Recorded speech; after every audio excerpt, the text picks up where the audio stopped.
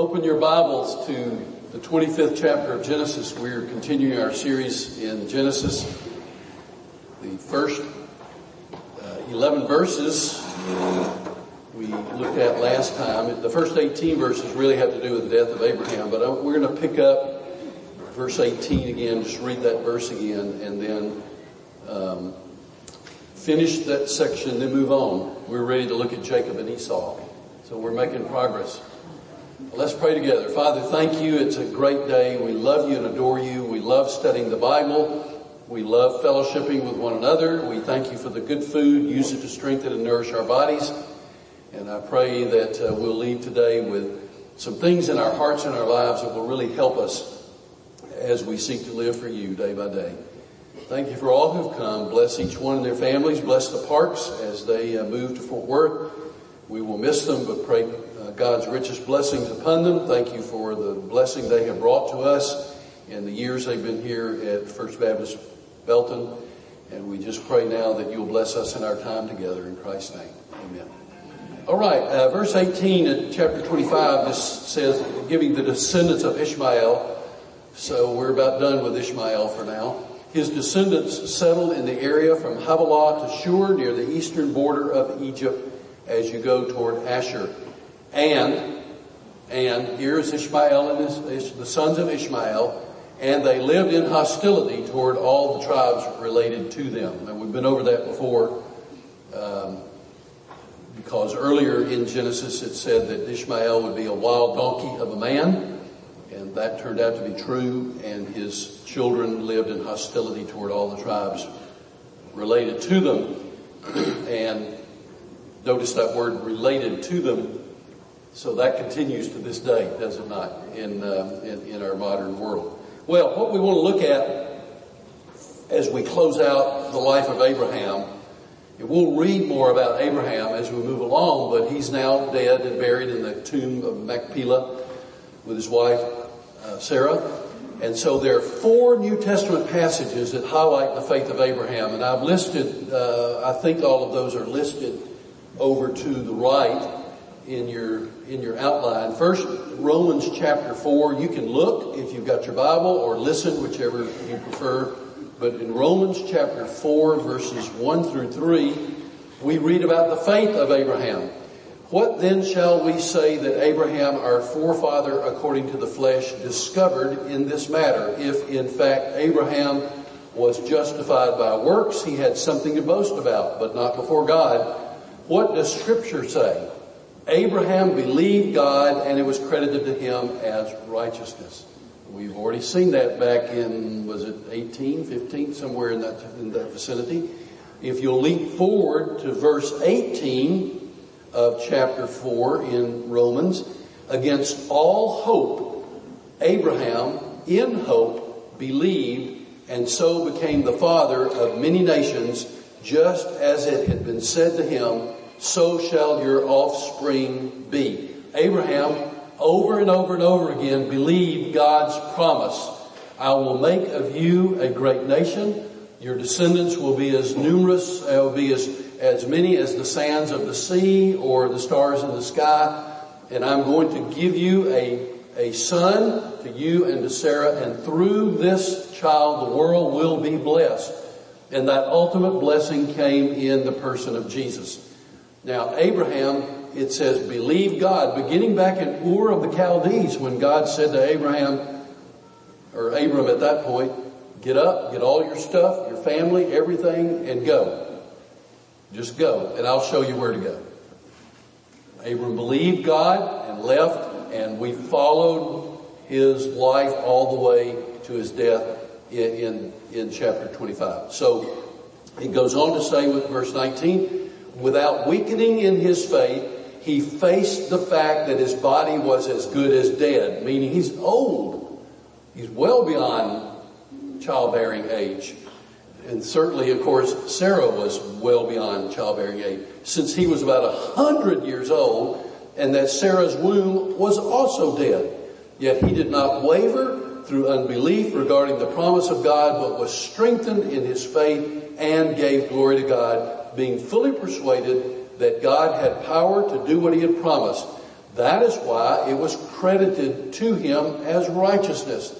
The words "it was credited to him" was written not for him alone, but also for us, to whom God will credit righteousness, for us who believe in him who raised Jesus our Lord from the dead. He was delivered over to death for our sins and was raised to life for our justification.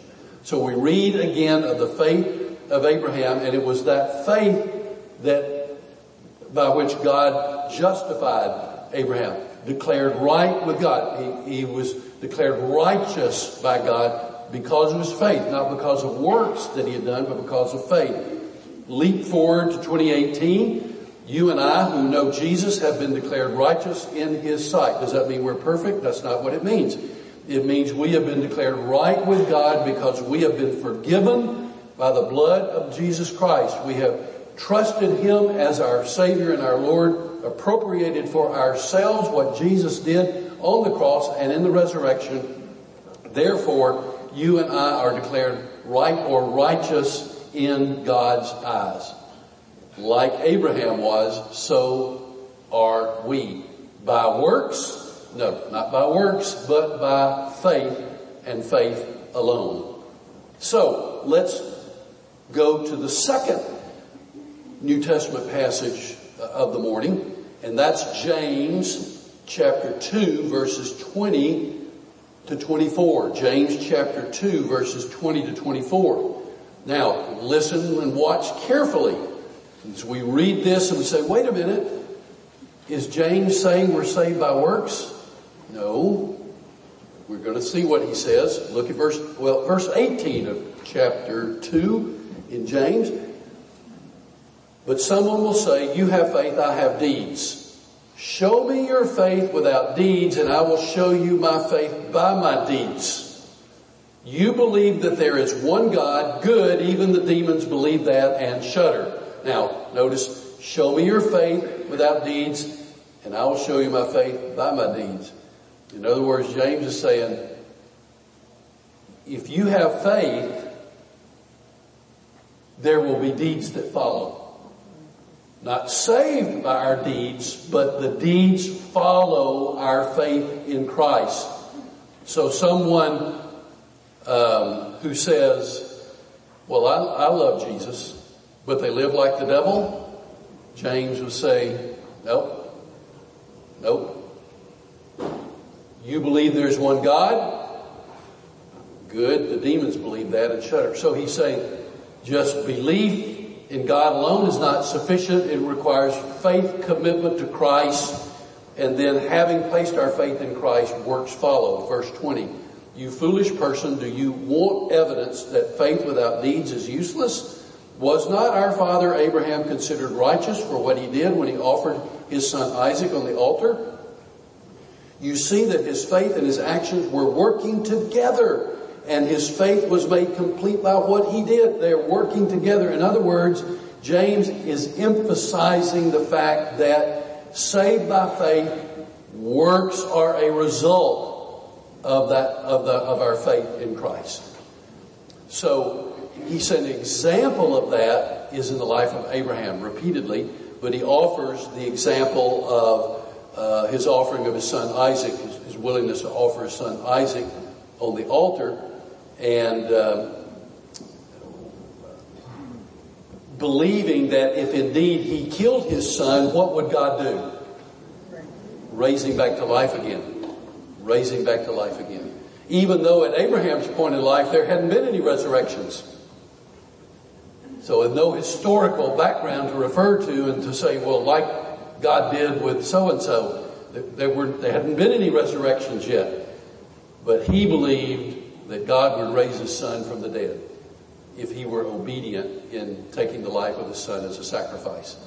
So it is astonishing and amazing, but we see faith and works together in the life of one who has been declared righteous in God's sight. Look at Galatians chapter 3. In the 7th verse, Galatians 3 verses 7 through 9, Paul writes, understand then that those who have faith are children of Abraham. All right, that's you and me. Faith. We're now children of Abraham. I love it. Scripture foresaw that God would justify the Gentiles by faith and announce the gospel in advance to Abraham. All nations will be blessed through you. This passage is part of the reason why Paul was so very, very popular among the legalists of the Jewish nation. Right? Oh, they just loved this passage. No, not. They did not love Paul. They didn't like this message. But Paul is making it clear it is by faith that we become sons and daughters of God and that we become children of Abraham. And he reminds us that God said all nations will be blessed through you, Abraham, all nations of the world. So those who rely on faith are blessed along with Abraham, the man of faith. So in this passage we see Jesus, we see Christ. Now one more passage and then we'll move on. Hebrews, the 11th chapter. I doubt that surprises you that we would end up there. Hebrews chapter 11, verses 8 through 19, talk about Abraham and his faithfulness. So think about Abraham now, because we're going to leave him for a while. We're going to walk on with Isaac and Jacob and Esau and others. So Abraham, these last extensive words we'll have to say about Abraham for a while. So Hebrews chapter 11, verse 8 through verse 19. First of all, in verse 8, we find that faith is obedience.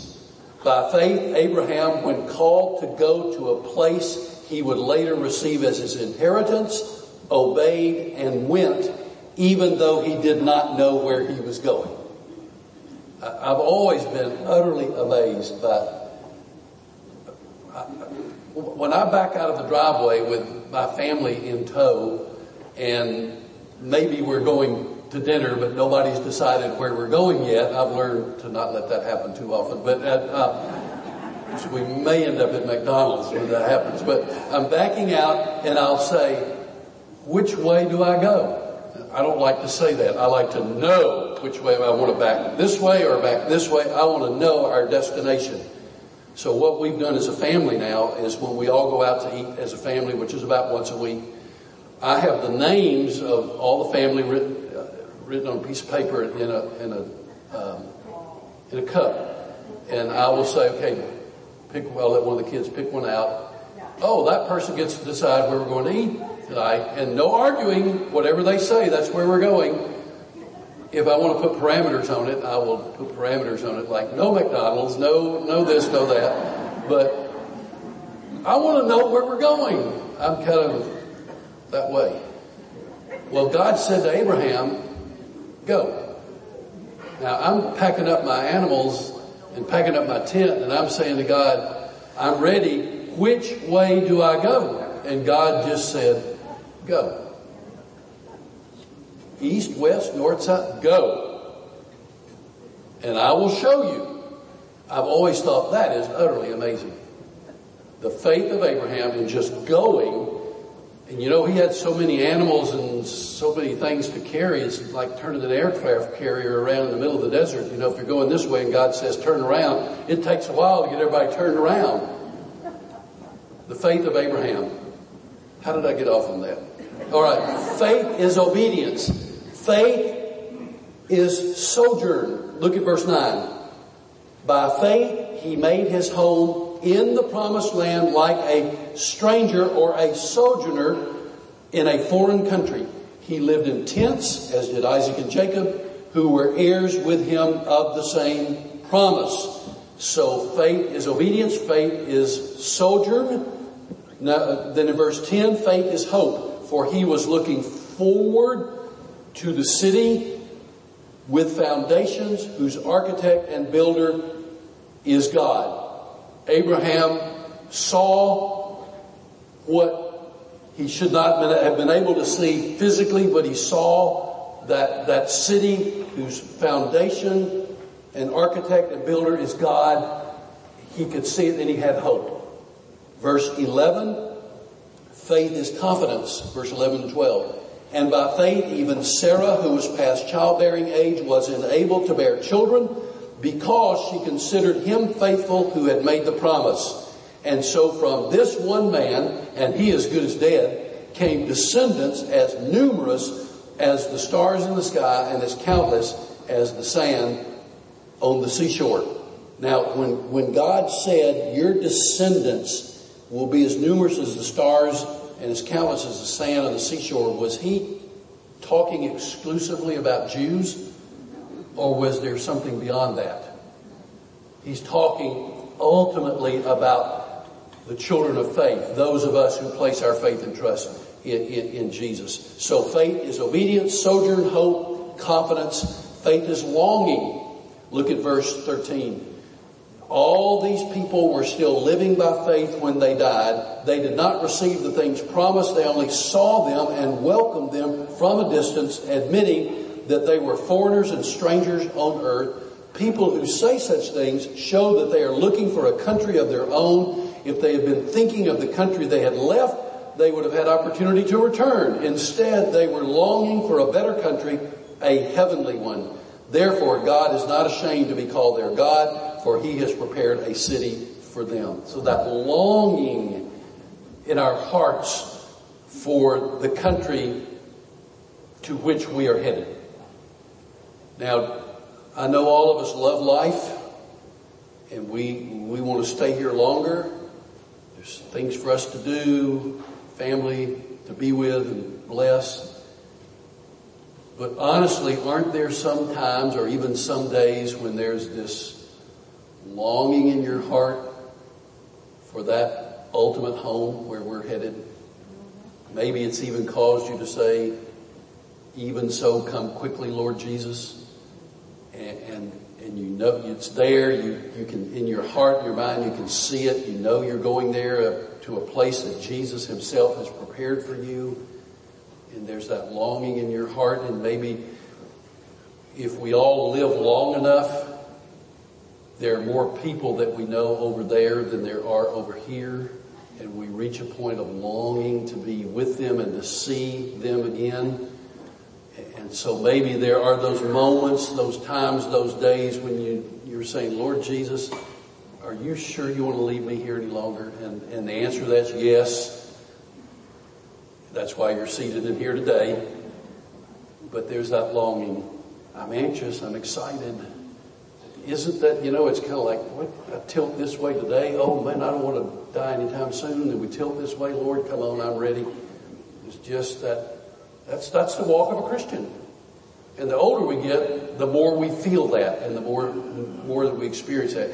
For me to say those words to our young married department, they would probably look at me like, what is he talking about? But I'm not talking to the young married department. You know what I'm talking about. You feel it, you experience it. And so that day is coming when we'll be with the Lord. Verse 17 and 18, faith's sacrifice. By faith, Abraham, when God tested him, offered Isaac as a sacrifice. He who had embraced the promises was about to sacrifice his one and only son, even though God had said to him, it is through Isaac that your offspring will be reckoned. Faith's willingness to sacrifice. In the last verse, verse 19, faith's reasoning. Look at this. Abraham reasoned that God could even raise the dead. And so in a manner of speaking, he did receive Isaac back from death. That near-death experience, he received him back. So Abraham reasoned, had no historical basis to go on that said, oh, God's resurrected others, he'll resurrect Isaac. None whatsoever. And yet, Abraham believed this is the child of promise. And if he dies, God will raise him from the dead. Friends, that's faith. That is amazing faith. So we depart from our friend Abraham with the remembrance that we come to Christ only by faith, and we live for Christ by faith. Now, look at verse 19 as we begin our journey with Jacob and Esau. These verses are the lead-in to chapters 25 through 36, or 26 through 36. This is the prelude to chapters 26 to 36 of Genesis. The unusual birth of Esau and Jacob. So I want to read verses 19 through 26 to begin with. This is the account of the family line of Abraham's son Isaac, parenthesis, the child of promise. The parenthesis isn't there. I'm putting it in there. Okay? Just to remind us, the child of promise.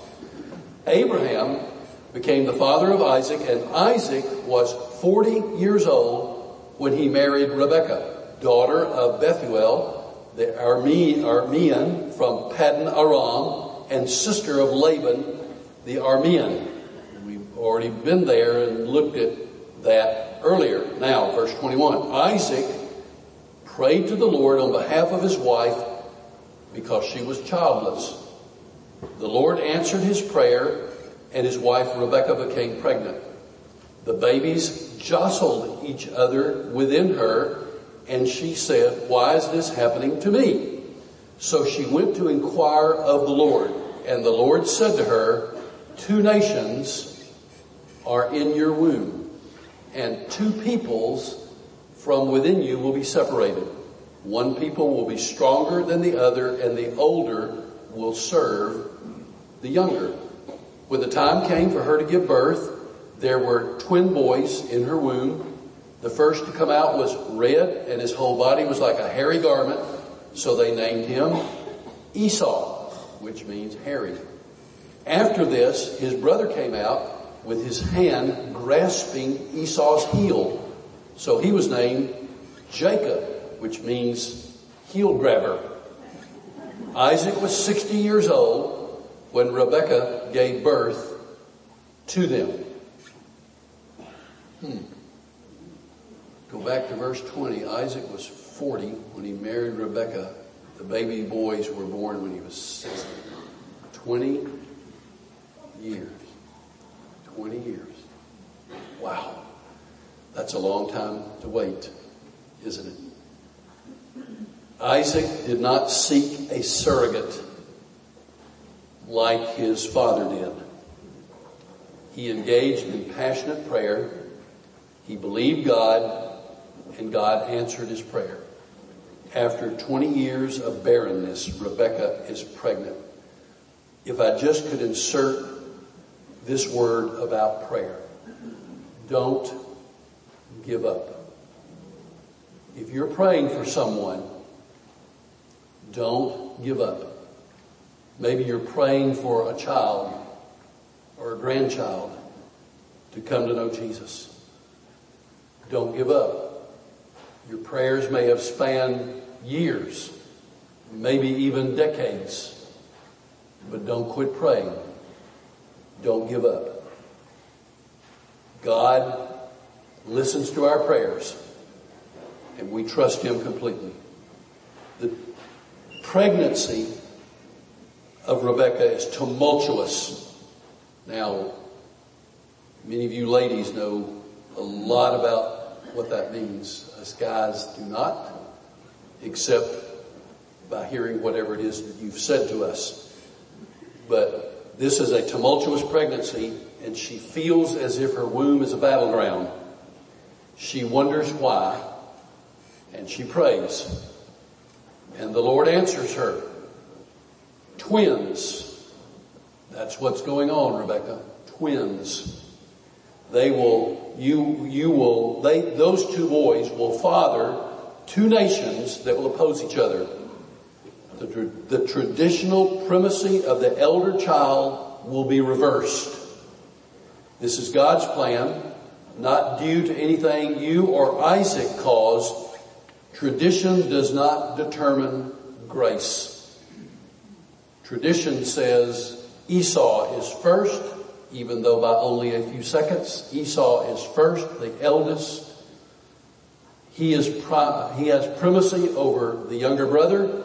That's tradition, but tradition does not determine grace because God had another plan. God chooses Jacob even before the twins are born.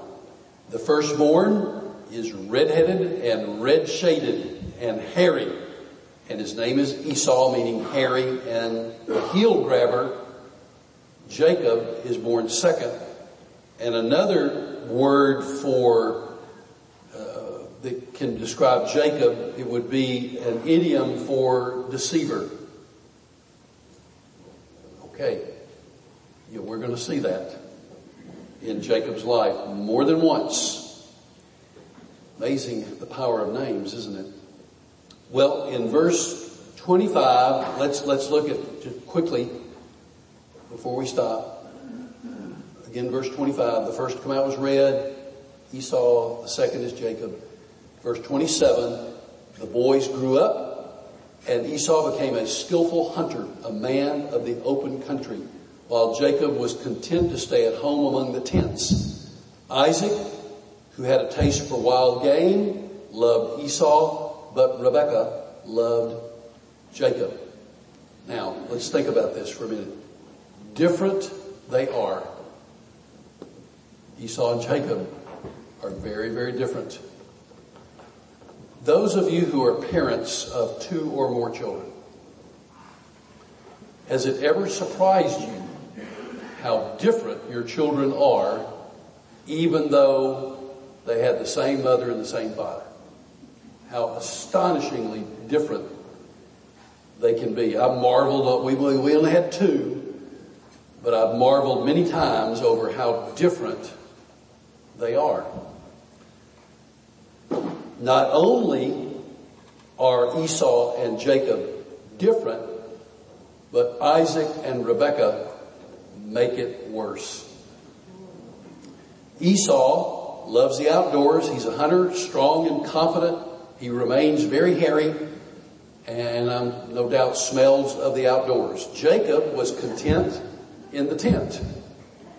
Today it might be the outdoors kid who likes to ride bicycles or play ball and always wants to be outside, and the other child who likes to read and maybe play video games, and they're very different, and it's not that one's better than the other, it's just they're different.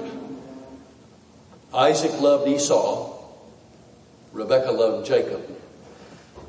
Does that mean Esau didn't love Jacob? No. Does it mean that Rebekah didn't love Esau? No. The real meaning of the term love here shows favoritism. Oh, parents, we aren't supposed to do that. You have 2 or you have 10. They're all supposed to be treated the same. But Isaac favored Esau and Rebekah favored Jacob, and it was no secret. The kids knew it and everybody else knew it. Now it'll have consequences. So we're going to pick up there at verse 29 next time, and we're going to read about a stunning exchange. So we'll see what happens next week as we continue our journey with Jacob and Esau. Father, thank you for our time together. Bless us now, and may we be faithful witnesses of yours the remainder of this day. Bring us together again next week. In Christ's name I pray. Amen. See you next time.